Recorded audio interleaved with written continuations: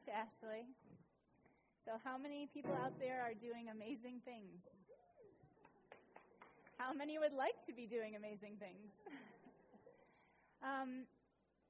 Sometimes doing amazing things takes a lot of courage, and in order to be able to do those things, we have to change something we're currently doing. So our talk today is called Identity Shift, and it is taking the steps to change. Changing is not always the most comfortable thing we can possibly do. It elicits a lot of fear. It can bring up a lot of worry about what will come if we let go. And so the talk today is kind of a little process of how can we do that without losing who we are inside, our deep self. Next slide, please. So what is the definition of insanity? Okay. Doing the same thing over and over and expecting different results. Everyone knows that. We're like a dictionary for insanity. So we all really are very familiar with that definition. How many people in here view themselves as insane? Yeah. So we kind of live a life that is very similar day after day. We get up from the same side of the bed. And I personally get up and turn off my alarm clock at about the same time every day using the same thumb to press the button. And I put on the same slippers and walk to the same bathroom and brush my same teeth. They're all there still today. I kind of go through my day, and then, you might make the same kind of customary breakfast and sit at the same table and read a similar paper with the same ideas in it. And, go to the same job, taking the same route, wearing the customary clothes that people expect you to wear with your makeup exactly the same, or maybe no makeup at all if that's your preference, then.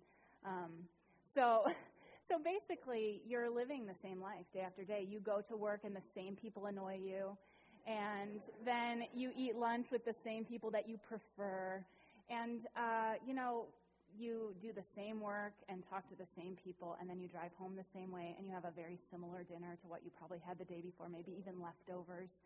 And then, you're going through your day and you watch the same television programs, Bachelor on Monday nights, and then you get into bed the same way that you always do, wearing the same pajamas. The first service, someone laughed at that, and I was like, she doesn't wear pajamas. So basically, you all are insane. So I'm sorry to break it to you, but you knew the definition, so deep in your hearts, you kind of knew it anyway. Next slide, please. So let's talk about healthy habits and unhealthy bad habits, good and bad. What is a habit? What's the difference between a good and a bad habit? Anybody? Yep. Okay, a bad habit is harmful. Nurturing for good habits. Bueller. Yep. Addictive. What's addictive? Bad habits. Okay. Yep. Okay, bad habits have negative consequences. So I'm here to tell you that maybe there is no such thing as a good or a bad habit. They might actually be just the same exact thing. It's our perception, someone said in the first service, it's our perception of if the habit is doing harm or good for us. How many people in here are living 100% the life they absolutely want to be living this moment today? No hands for those of you watching live stream. How many people in here know that they're doing things that are destructive to their own happiness? Yeah. Okay, so basically, if we've got these habits, and we're not living the life we want to be living, and we're creating the same life every day in and out, then we're not moving into a place of openness where we could experience new opportunities. So, I really think of this as numbing. Our habits are numbing to us, whether we view them as good or bad. They're a way for us to become unconscious during our day. Instead of staying conscious and present to all possibility in every moment, we shut down and get on autopilot. And we're just self-correcting as, we run into a wall. We're like, oh, I shouldn't have gone that way. We kind of wait for bad things to happen to us, to hit us in the face, to actually make a change. A disease comes in our life, and we're like, oh, yeah, I probably should have been eating healthier the past couple years. Or something just abruptly changes. Our spouse wants to leave us, and we're like, yeah, I probably should have been a little more caring and compassionate. We wait until the proverbial shit hits the fan. Are you allowed to say that in church? I'm not going to be asked to speak again. So we wait for that to happen, and then we're sitting there going, why me? Like someone just bashed us in the kneecaps. Why? So basically we've got the quantum field, which is infinite possibility. It is the field of all potential and unity. It's our one source, our one power. It is God. It's divinity. It's whatever you believe in. And we've got this quantum field, and it has 100% infinite possibilities. So if you're living the same life every day, you're taking, I like to view it as like a punch card, and you're inserting it into this machine, and it's reading, and it's saying, this is who I am. Universe, project out whatever I'm giving so I can receive what I'm seeing. And so we get upset then when we're not already millionaires. We read The Secret. Come on. Like, I read it like when I was 18. That was a lot of years ago. I still haven't made $1 million. I'm not sure. I wrote out my check to myself, but it just hasn't, But I'm not putting in the $1 million punch card yet. I haven't said to the universe, God, I am choosing that. I'm still putting in the punch card of some kind of lack and limitation. And in order to make that change, in order to see the change in the world, we have to be the change. Reverend Joanne talks about that every week, the fifth unity principle. It's not enough to know the truth. We have to be and act the truth. And so basically, how can I take this punch card and change it in order to get the world that I want back? Next slide, please. And why is it so hard to change that punch card? It's because somebody mentioned earlier, habits are addictive. Whether they're good or bad habits, they are addictive. So how many people in here have ever tried to diet? There was like one person in first service. I was like, there are more women in here. Come on. And then more people raised their hand. So when you try and diet, you're like, I'm not going to eat chocolate cake. And then all you can think about is chocolate cake. It's like saying, don't think of the pink elephant in the room. It's the cake. It's all you can think about. You're like white knuckling. This cake has no power over me. There is one present. Okay, I'm going to eat the cake. And the cake is really just symbolic of what you don't want, and that's the punch card being put back in, right? So in order to change, we go through a process in unity we call chemicalization, and it literally is chemical changes in the body. So it's your body chemistry fighting. It is not willpower. It has nothing to do with willpower. It has to do with actual physical chemicals in your body changing. The neurology of your brain is wired in order to continually bring about the same results of your life. And until we choose to kind of go through that withdrawal, and there is an actual physical withdrawal from all habits. So when you're doing that white knuckling and you're shaking and you're sweating and you're like, it's just cake. Why am I sweating over it? It's because there is an actual physical chemical reaction happening in your body, and your body will freak out, and it will be like, and your mind will say, I can't take this. And let's just go back to what we were doing because that was working. And it's the subconscious saying, that thing I was doing was actually keeping me alive, and though I was maybe not thriving at my best, I survived. So that survival mechanism really kicks in and says, okay, back to the punch card. And then nothing's changed, and we keep getting the same results. Next slide, please. Midlife crisis. So I call it an identity crisis. And let's first talk about what it is. And a midlife crisis, no, I'm not going to talk about what it is. I want to talk about why the timing.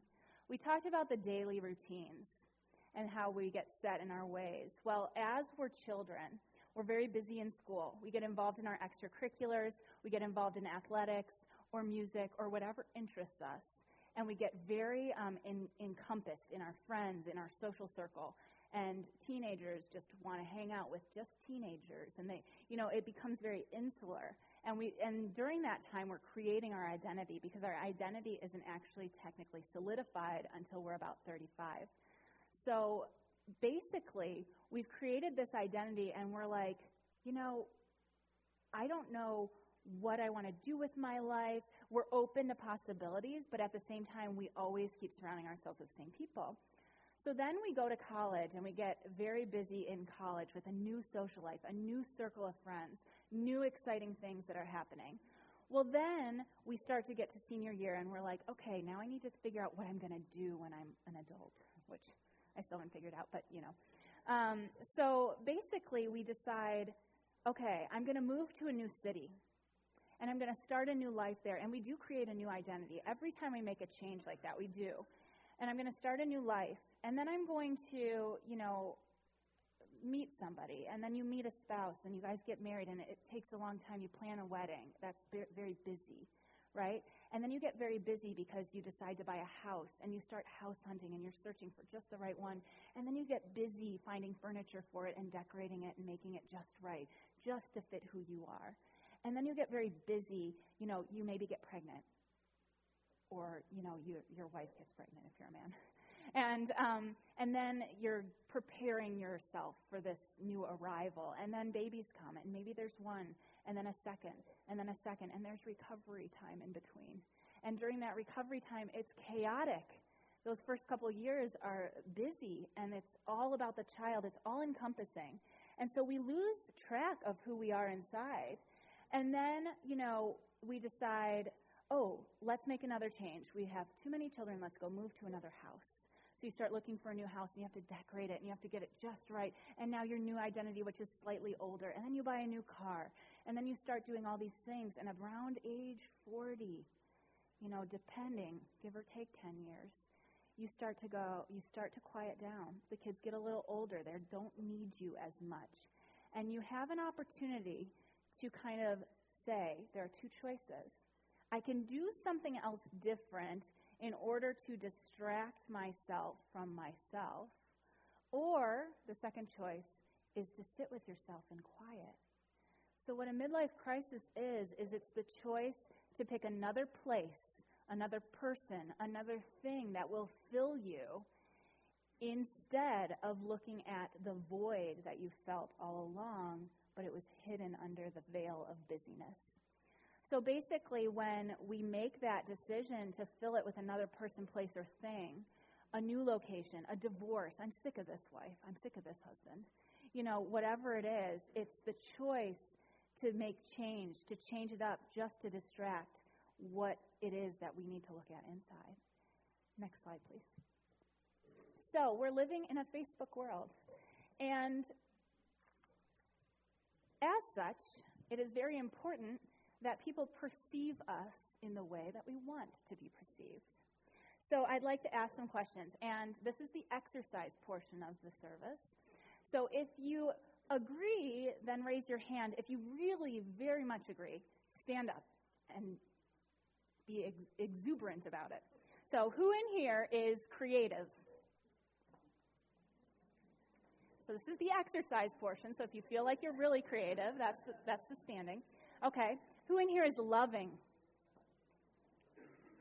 That's a lot of people. Good. Who in here has a love and respect of self? People are like sitting.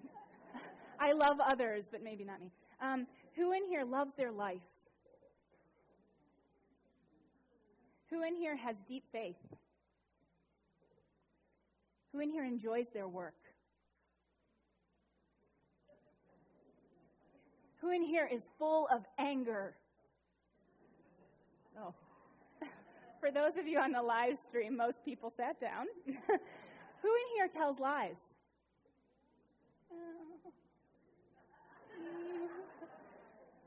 Who in here has a sexual, gambling, or substance addiction? Some brave souls. Fewer hands. No one's standing, by the way. Who in here is currently cheating on their partner? Not posting that one on Facebook. Last night was awesome. I wasn't with my wife, but I really enjoyed it. The wife sends like a frowny face. No. Yeah, everyone's liking it. No, we don't post that stuff. Who in here wants a divorce but feels stuck? No one. Who in here is with their spouse and can't say? No, I'm just kidding. Okay, so this is not to out you all of your vices, but it's to show that what we see is not what we get. Because I'm sure there are people in here who are like, should I stand up right now? Because honestly, when we actually sit with ourselves, what do we feel? And why is it so dangerous to show that side of ourselves to the world? What are we afraid of? It's the shame of who we really are, and that really holds us back from the potential of who we can be. Think of the punch card.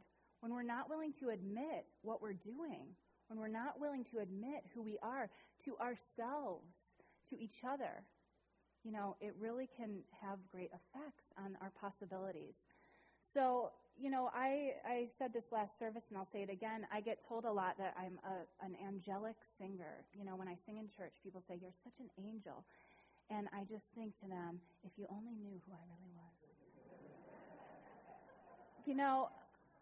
It's beautiful to be perceived as beautiful and angelic, but if people knew the struggles I've had with food and eating and my self-image, and when I look in the mirror, how awful I feel at times, and how ugly I think I am, and all these things. I don't post that on Facebook. But it's true. It's deep inside. Until you feel that within yourself, people tell you, and it bounces off of you. It means nothing. Because you're thinking, you're lying. If you knew the truth, if you only knew who I really was. And that's not what God wants. God wants us to feel, if you only knew who you really were. And it's so different. Next slide, please. So, why the facade? Why the false identity? Why the identity theft? Because we're afraid. So, we fear the world won't accept us as we are, who we are. And as long as we maintain that gap between who we are and who the world perceives us to be, the punch card can't change. So we have to start to bridge that gap. And as we bridge that gap, we'll start to step into our authentic self, our true self, our self with a capital S, that can neither be created nor destroyed, not through death. That self that has a purpose that is deep in us, that is calling to us, like begging us to make change, to live the life that we're called to live. Next slide, please. Always the bridesmaid, never the bride. I love this picture. So, this represents what we want, and that represents where we are. So the only thing standing between you and exactly what you want is space. How are you going to fill that space? How are you going to, create a smaller distance between you and that thing you want? Next slide, please. Why am I not the bride? Are affirmations working for you? I spent so many years, like I said, I found The Secret when I was 18, and I was like, I'm going to do this. I am the most beautiful woman in the world. You've got 20 pimples, by the way. And I would sit there in the mirror, telling myself these affirmations, and I believed them. And I was like, Louise, hey, I do have the power to cure myself, or whatever it is. And I spent hours and hours and hours affirming these things that I didn't believe inside. The thing is we spend a lot of time gathering information, but until we move into the next steps of actually feeling that way, then we can't begin to be that way. So that is the process. It is first you think it, then you feel it, then you become it. And as we do that, we start to create a new personal reality, which is a new personality. Next slide, please. Okay, so how do we do this? We have to get out of our comfort zone. We have to stop doing the same things over and over and expecting different results. The comfort zone I'm going to call the fear zone. It's your insular bubble of the people you like, the things you like, the clothes you like to wear. All those things that make you you are the things that are holding you back. So, I'm afraid to take a risk. So what is the difference between risk and faith? Risk is the assumption that when you make a change, something bad will happen because of it. And faith is the trust and knowing that when you make a change, it is for your higher good. And that everything that comes from it will be centered in your light and your truth. So instead of feeling like making the change is risky, it takes this effort, you can just say, I have faith that I'm on the right path.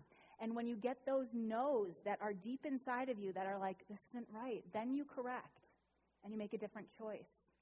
Next slide, please. Okay, so I was looking at Facebook a couple of months ago, and I saw this ad, and the ad was talking about this guy who was selling services for business coaching.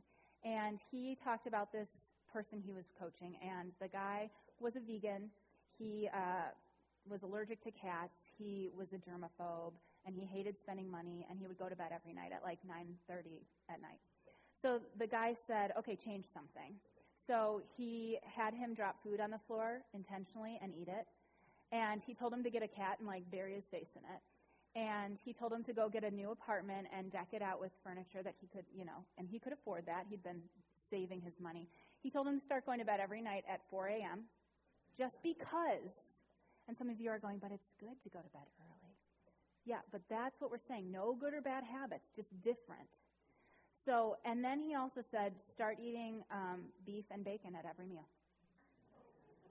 And again, some of you are saying, but it's good to be vegan. It's good. It's healthy for your body. That's God's food, But again, it's the stuck, rigid thinking that keeps us rigid and stuck in our lives. So just change something. It doesn't matter if you think it's good or bad. I dieted for years and years and years because I thought this is good for me. It's good to be pretty. People like thin people. People like attractive people. This is a good thing. And about a month ago, I decided no more diets because I kept saying, well, I've done every diet, so what's the opposite of that? Because I've been playing with these ideas for a long time, and I was like, oh, I haven't tried that diet. I was like, but it's still a diet. So it's got to be the opposite, no diet.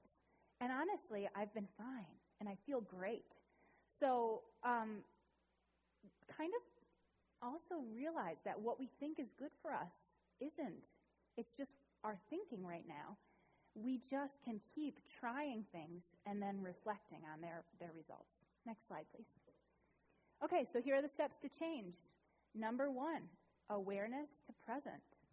So what's happening in your life right now, and who are you right now? Until you can answer those questions, it will be very difficult to take any action toward anything different than that. Until you can actually become aware, what choices do I make on a daily basis? What thoughts am I thinking? How do I feel? What do I think about myself? What fears do I have? What am I not showing the world? Then we have to make a decision to change, and I wrote cut off. Because in that decision, it has to be so profound that the resonance of that vibration goes out into the entire universe, and the quantum field of possibilities has nothing to do but to respond. And you start seeing things differently in your life. And then we go to thinking. So, thinking is the gathering of information.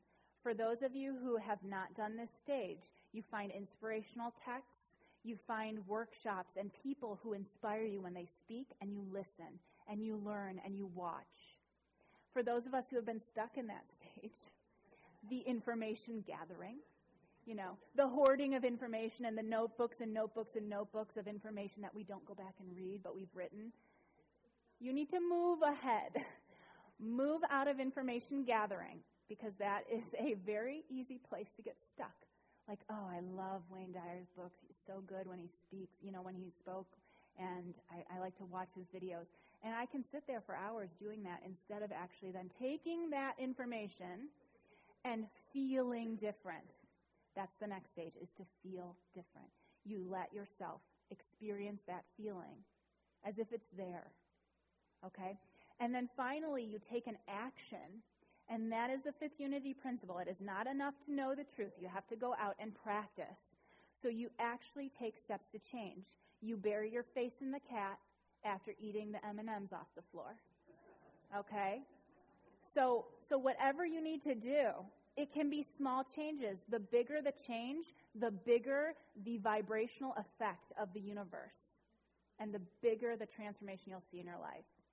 And how do you do this? And the only real way I know how to do this is through meditation. So if you're resistant to meditation the way I was until about 3 months ago, observe that. So I'm going to say these words. You should meditate. If you're uncomfortable right now, then you should meditate. And if you can't meditate for 10 minutes, then you should try for like an hour and a half. Because until you can fight through, and I'm going to use the word fight, until you can fight through that resistance that says in your brain, I will not surrender to God or my higher power, you need to sit there until you're that puddle of mess, finally surrendering. Because until you do that, your egoic state, the state of unconsciousness, will push you back into your habits and patterns. Next slide, please. So we have a spiritual practice. This week, do one thing every single day that is uncharacteristic of your current identity. You don't have to label it as good or bad. Just uncharacteristic, where someone, if they saw you doing it, would be like, oh, that's not like you.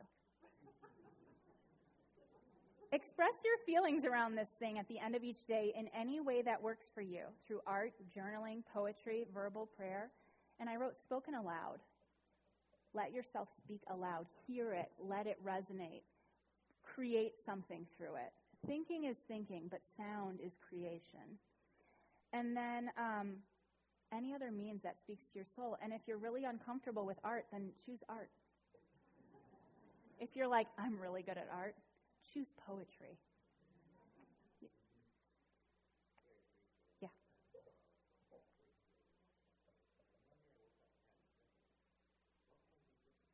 Yeah. Yeah. You don't have to make changes for the good. You just have to make changes. Thank you all so much. Be blessed.